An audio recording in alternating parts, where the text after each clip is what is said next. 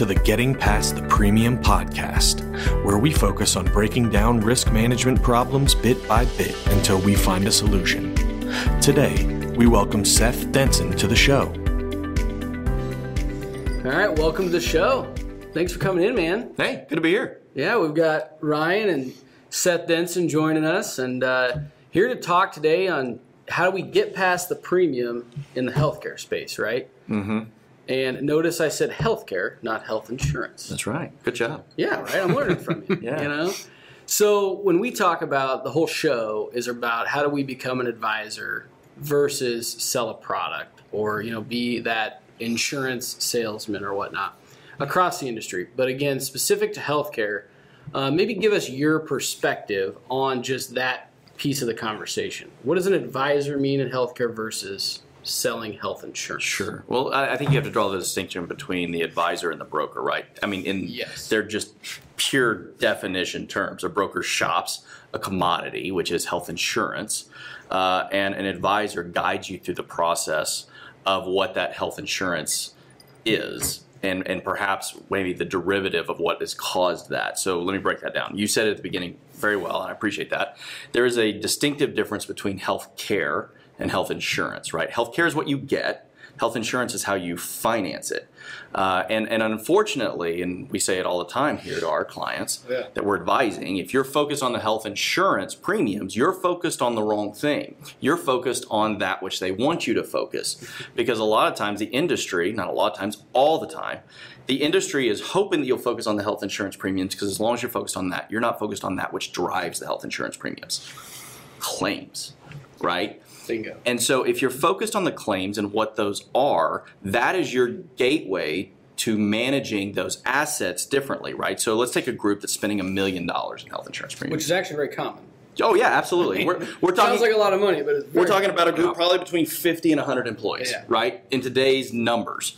And so if you're looking at that, you're spending $1 million. Well, basic economics of the past, right? And so I was one of my many majors in college. Didn't finish any of them, but one of the major ones was history, right? So drinking. Pretty well. There was a lot. We don't need to go into that. It's not that long of a show. Nonetheless, when it comes to health insurance specifically, same thing we learned, History 1301. Mr. Alan Laguerre, right? Mr. Alan Laguerre taught us history tends to repeat itself, right? So if we look back at what health insurance premiums have done to repeat themselves over the last 10 years, they've inflated at roughly 9% per year, okay? So if I take that number, recognizing that health care is inflating at 5%, so help me understand that, Batman. Inflating at 5% that which I am buying, that which I am financing is inflating at 9%, almost double the inflation rate, right? Well, now we can look at all the different stock prices of the various insurance companies and understand where that money's going. Mm-hmm. But nonetheless, history repeats itself. So if I take that $1 million group today and I say, okay, if I continue to do the same things that I'm doing today and expect different results, Einstein would call that insane, right? Then I am going to spend over the next 10 years $15 million. How many people do you think understand that concept? That we're not advising clients. They don't, because they don't think about that. So, listen, my background is in underwriting, and I remember in underwriting school they taught us this lesson. You show prices in pennies and savings in dollars. You show us the lowest common denominator to move the needle down the road and recognize insurance companies, by and large, newsflash, not interested in losing money, fiduciary responsibility to their shareholders. In order to make their fiduciary responsibility, they need claims to go up. So let's reverse that a little bit. Let's go back to where that really started. So when the Affordable Care Act or the Unaffordable Care Act was passed, whichever way you want to call it, prior to that, health insurance companies and health care delivery systems, i.e. hospital systems, they were in conflict with one another, right? One didn't want to pay claims. One did want to generate claims. That's how they made their money, vice versa. What the Affordable Care Act did, all well-intentioned, but the road to where is paid with good intentions. What it did is it aligned them because there was a key provision in the Affordable Care Act that was the MLR mandate, or medical loss ratio. What it said was, this was the key of the Obama administration to rein in big insurance companies, was that health insurance companies had to spend 85 cents of every dollar on claims. Mm-hmm. Now, if I am the CFO of United Health Group, Blue Cross Blue Shield, Cigna, Aetna, pick one, it doesn't matter. And I say, you're capped to a 15% margin. Do you want 15% of $1 million or $1 billion? Pretty easy math. Not a hard decision to make, right? Especially if your fiduciary responsibilities to your shareholders. That's right. And actually, there was discussion about the legal aspects of that fiduciary responsibility if they did not find a way to do this differently. So the reality is, what we have seen since the passage of the Affordable Care Act is the healthcare costs have continued to inflate, but the big costs have. So the way they're getting around it is small tactical things, MRI, CT scans, day-to-day doctor visits. That has actually deflated over the last decade. So the cost associated with those things is going down. The big things, preemie babies, end-stage renal disease, cancer treatments, those are inflating at an astronomical rate. So, for example, the 10 years prior to the Affordable Care Act being passed, I was in the business. The average preemie baby, on average in the United States, is about $150,000. Today, it's well north of $1 million. Well north. And I've seen $4 million preemie babies come in. And so, again, kind of breaking all of this back down to the original question, how many people understand that? They don't. And they don't because they're not getting advice from an advisor. They're getting spreadsheets from a broker. And when you do that, it's the lesser of evils wins, right? My spreadsheet has pretty colors. And so what I'm going to do is I'm going to cost shift to the employee, raising the deductibles, doing what I need to do there. But at the end of the day, the balloon continues to inflate, and we're only squeezing the balloon, pushing it to one side. And so as a result, here is the end-all be-all to driving down cost in healthcare. There's only two ways of doing it. You reduce the number of claims or the price of the claims. That's it. It's the economic principle. It's the same thing we do with everything else, right? You don't like the cost of toilet paper? All right, you got to go shop. You got to find cheaper toilet paper. I'm using that as an example of COVID, right? Or you buy less of it. Or you buy less of it. That's exactly right. Which is probably bad strategy when it comes to toilet paper. Well, you don't want to be cutting up shirts at some point. Well, this is true. This is true. But nonetheless, I mean, that's it. And I think that we distorted that in thinking that the insurance industry is out there to protect us. It's not. Health insurance is not like every other insurance, right? Except for one key thing. It is the transference of risk. The problem with the transference of risk in the insurance space, it is for a very limited amount of time. So I'm transferring a risk for a period of 12 months only to pay on the back end that risk for the next 12 years. Mm-hmm. Yeah. It's a financing arrangement, and that's the key there. So, Seth, I guess this kind of brings up a few good points. And, you know, the end consumer is buying health insurance for their company based upon the recommendations of the people that they're working with, our colleagues in the industry. Sure. And they might not know how, they may not know that there's a better way. Mm-hmm. So I guess how do you typically see health insurance being positioned? How do you see it typically being sold? And then give us just a couple cliff notes on what you would do different if you were them to start moving in a different way of positioning to be an advisor. Yeah, specifically the brokers themselves, I'm assuming. So that's kind of what you're referring to. So how it's been positioned is really what I said earlier. Spreadsheets, the lesser, go to the far right of the spreadsheet. That's where the cheapest one's going to be. It's all about price? All about price, absolutely. And there might be a little bit in there about, okay, well, we moved, maybe labs to copay and coinsurance. We raised the deductible. Wellness programs, yeah. Yeah, wellness programs. That's the end-all be-all, right? Totally. So, but here's the reality of this, right? 90% of all costs associated with the average health care plan from an employer, 90% of the claims generated are done so by less than 10% of the population. Statistically, that holds true across the board. Very little known fact in the industry. That's right. Now, the data's out there. Not a lot of people know it. Not a lot of people know it. And quite frankly, a lot of brokers don't know it because why do they need to? Again, by their name, their job is to shop insurance. It is not to manage healthcare. Let's make that very clear distinction.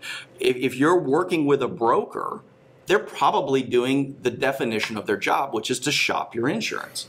You need to be working with an advisor, we would suggest, because that which they are advising you on is what is creating the health insurance premiums. So how does a broker get out of that cycle? Well, you have to, again, do what I said at the beginning. Stop focusing on the premiums, because if you're focusing there, you're focusing on the thing that the industry wants you to focus on versus what's driving the premiums. Where is that 10%? Where is the waste in that 10%? So studies have been done, they're regularly done, but they consistently hold true that 25% of all healthcare in the United States is unnecessary. So it's wasted. right? And that's in large part because in the United States we have an outcomes-based system, or we have a fee-for-service system, not an outcomes-based system, right? So the more tests that are done, the more procedures that are done, the more things that are ordered up. And then the healthcare systems will hide behind lawsuits and malpractice, and if we don't discover it. And there's some truth to that. We do need some legitimate tort reform in the United States to limit that. But nonetheless, that also generates a massive profit opportunity. And people blindly trust others that are wearing white lab coats. It's just a known fact, which is in large part why hospital systems, by and large, across the United States are buying up primary care doctors as fast as they can. More than 50% of all primary care doctors in the United States are now owned by a hospital system. Why? It's their sales force. Yeah. There's no money in that. Where are they going to refer you? That's exactly right. To the third floor to get that MRI that's $3,000 versus the one across the street at the imaging center that's $150. So this is the entire thing. So for a broker that says, I'm tired of living in the constant cycle of presenting lesser value options to my clients, and I'm competing on service, which, by the way, is not a differentiator. Table stakes. Table stakes. If you can't service your account, you're not in business, right? Seth's from Texas, so we've heard of things. Sorry about that. I'm not sorry about that. That's just the way we talk. Right? But so from that perspective, though, you really want to differentiate yourself. Have a different conversation. How do you do that? Well, you have to have foundational knowledge around the healthcare system. And once you can get that knowledge, that's going to develop confidence. Confidence then develops into enthusiasm.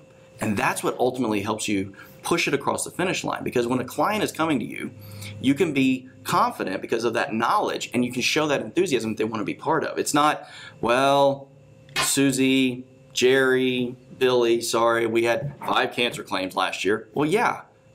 That's probably right. We haven't cured cancer yet. And by the way, cancer could care less if you're with Blue Cross, United, Cigna, or Aetna, right? It's going to be a big claim. Insurance companies have calculated that risk. Matter of fact, in every health insurance policy in the United States, whether you are self-funded or fully insured, which are the only 2 types of health insurance you can buy, there's reinsurance built into it. You're buying a policy. The insurance companies have hedged their losses. And so, but people don't know that. So when the insurance company comes to you and says, hey, we got to raise your rate 10%, you had a cancer claim last year. Okay, but how much of that cancer claim did you actually pay out? Because I actually bought reinsurance for that. You did. The insurance company will never tell you that, but you did. So if you know those fundamentals of how the policy is structured, you know the fundamentals of how healthcare works, the vast disparity between costs within network. We did an analysis, for example, and I know, Elliot, you know this, you've seen this. We did an analysis of the top procedures over the course of the year, all in network. And we pulled the top 20 procedures, right? Everything from, musculoskeletal surgeries, emergency room visits, imaging, all of those types of things. We said, if these procedures all went in network at the highest cost facility, what would they have cost? And the answer was $212 million. Those same procedures on these roughly 300 clients that we did the analysis on, if they'd have gone to the lowest cost in the network, by the way, these aren't Bubba in a barn performing a procedure. These are high quality in-network facilities, $19 million. Wow. It's an almost $200 million swing, all in network. That's what I was going to stress. The key word there, in network. That's right. And if you don't have a way that an employer, your client, is engaging in those services that are in the $19 million category, you are doing them a disservice. Well, and you're doing yourself a disservice, right? 100%. So you would never hand a credit card to an employee and say, all right, there's a place you can go fill up your car with, the company car with gas over here, they're $5 a gallon, and over there it's $2. We don't care which one you go to because both of them accept my credit card. Yeah. No, I want you to go to the place that's $2 to get the gas, because the gas is the gas. By the way, an MRI is an MRI. Yep. Nobody's loyal to it, right? And so that's the reality of it. And unfortunately, the system has created this layer of ambiguity that people don't understand how to be a good consumer. The average American in the United States spends 10 hours researching a car before making a purchase, 2 hours researching a flat screen TV, 15 minutes on healthcare. Yeah. Because they don't know how. And so if you're working with a solid advisor that understands how the system works, they will advise not only the employer, but also the employee on how to navigate the system. I say, look, Bubba knows how to buy a truck, right? If I said, hey, Bubba, you got 2 red pickup trucks. You can go buy this one over here for $50,000 or this one over here for $30,000. Which one are you going to do? Guess where Bubba's going to go, right? All the bells and whistles are the same. That analogy works in healthcare because A procedure over here could cost vastly different than a procedure over here. Sometimes the procedure over here can cost vastly different than the procedure over here based on whether or not you're with Blue Cross, United, Cigna, Aetna. Do you go on a Tuesday, a Wednesday, or Thursday? All of those variables apply. And so again, it's just a matter of understanding the financials within the system. Absolutely. It sounds like education is just a massive necessity. But how difficult is it? You walk out into these companies that have been buying healthcare the same way for how long? A lot of years. Decades, yeah.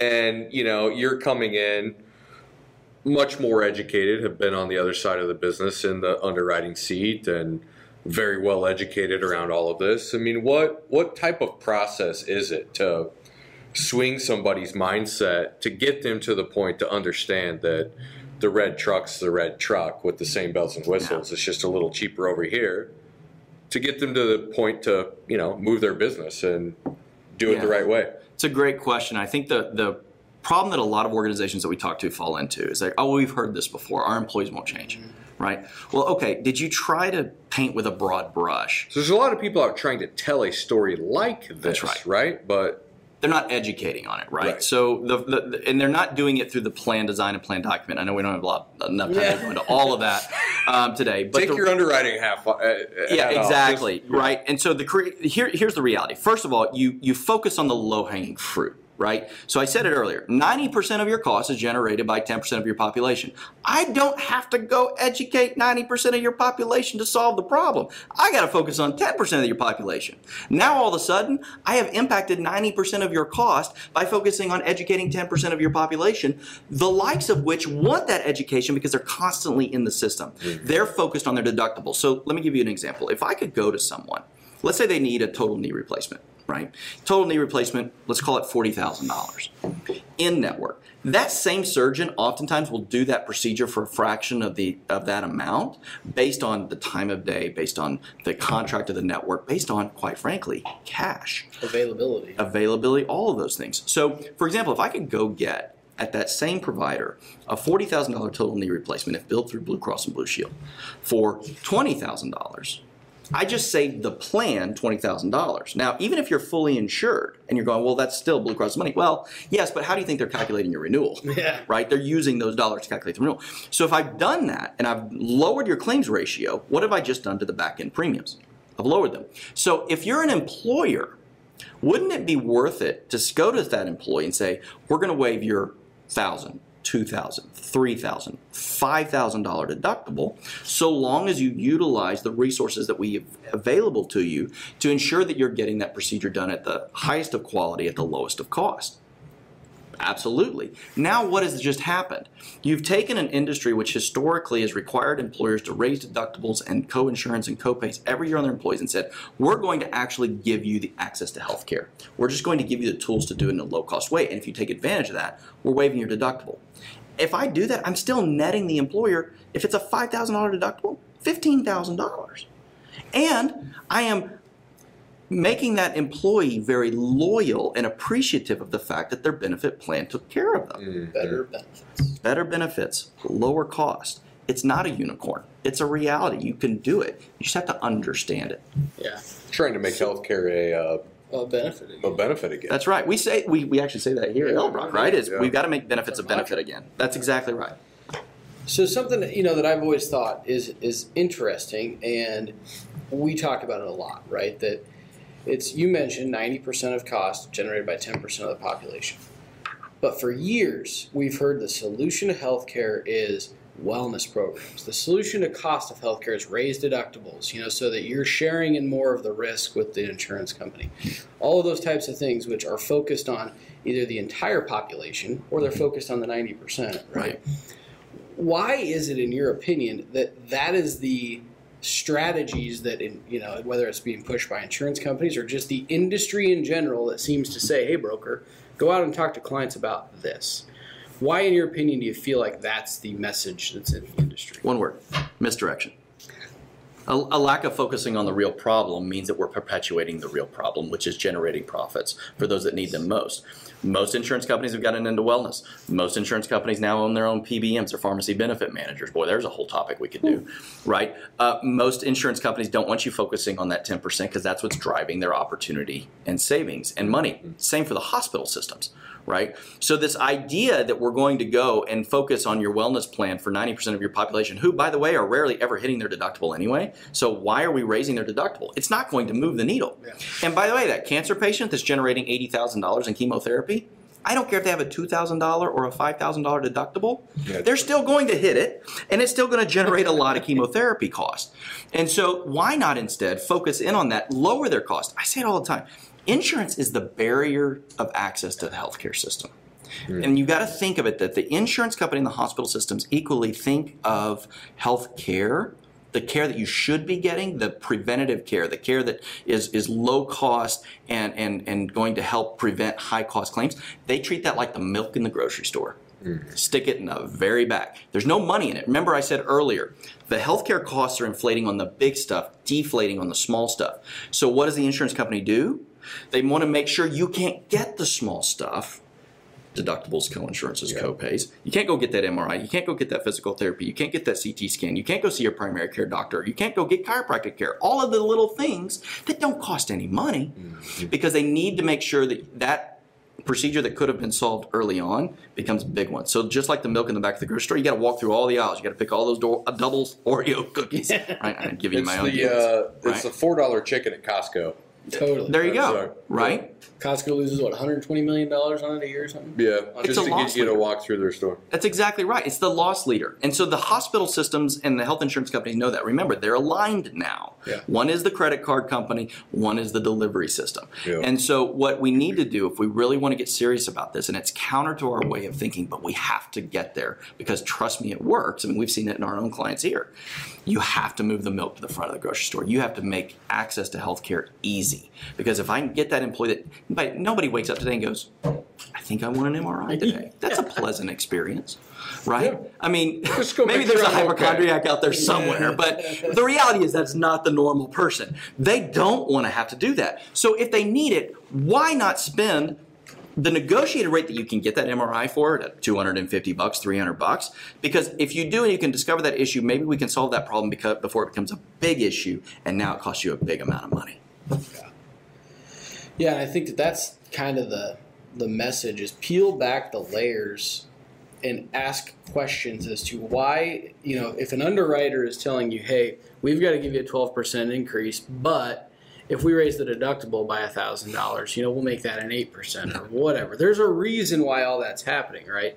And we always talk, underwriters aren't dumb. Insurance carriers aren't dumb. They're in it to make money. They have goals to hit. They have fiduciary responsibility to the shareholders.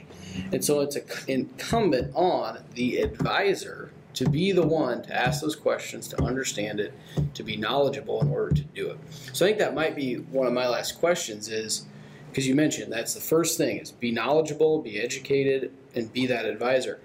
If I'm, Joe Blow at name the big agency or something like that maybe has a different philosophy than we might. Maybe wants to sell fully insured plans, blah, blah, blah.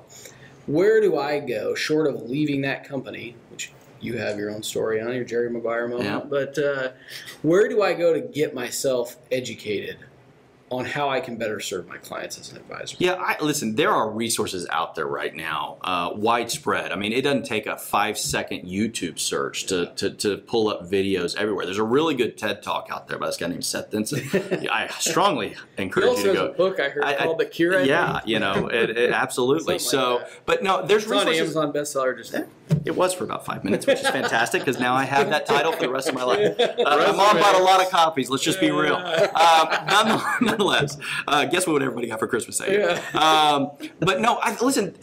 Early on, I've been in the business now 20 years. Google wasn't a thing 20 years ago. Yeah. We had to really dive and research and read JAMA reports and, Journal of American Medical Association, by the way.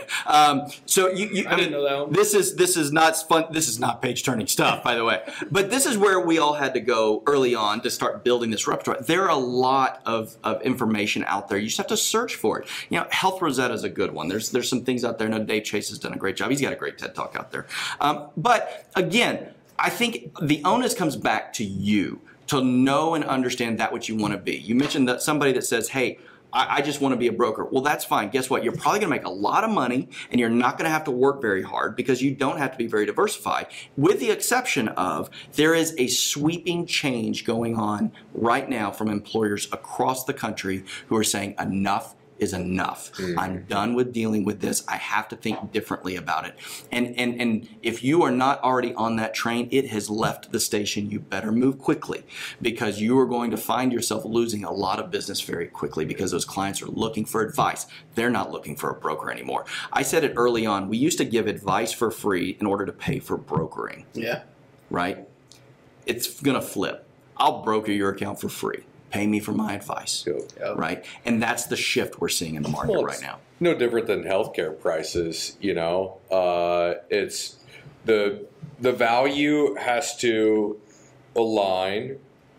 The supply and demand and the economics have to work. And if a broker is getting paid a lot of money to do nothing, there's a short runway. That's right. And it's coming. Yeah, and we've had a very protected industry for literally the last 40 years listen, it's just wash, rinse, repeat, sell the lesser of evils, do what you got to do to move the needle. Employers have to buy it. That's right. They're required to buy it. It's expected. It's not a benefit anymore. It's an entitlement, right? I'm entitled to get it if I work for you. The law says you have to buy it for me anyway. And, oh, by the way, my deductibles are capped. All of these things are in there. So employers have to become more savvy. And just in the same way they think about every other aspect of their business, they have to recognize that in healthcare, much like every other industry, there is supply chain. If you are not managing the healthcare supply chain, and by the way, insurance, not one of the components of the supply chain. That is quite literally the Amex. All right. Unless you're focusing on and managing the healthcare supply chain, you are going to lose the battle every time. Insurance companies are smarter. Healthcare systems are smarter. They're highly financed, and they know what they're doing. You cannot be stuck playing checkers while they are playing chess. You will lose the game. Every time. And I think, that's the message of the entire podcast is start playing chess. That's right. With your clients. That's a great analogy that we use all the time. And so, thanks, man. Hey, man. I think that was a great time. We can sit here and talk for hours. Absolutely. And we have, just to let everybody know, we're really fun at parties, as Seth always says. But yeah, thanks. I'm sure we'll do it again. Have you back on. You're up here quite a bit. So fantastic. Look forward to it. Appreciate it. All right. Yeah. Thanks, y'all. Take care. See you, everybody. Thanks.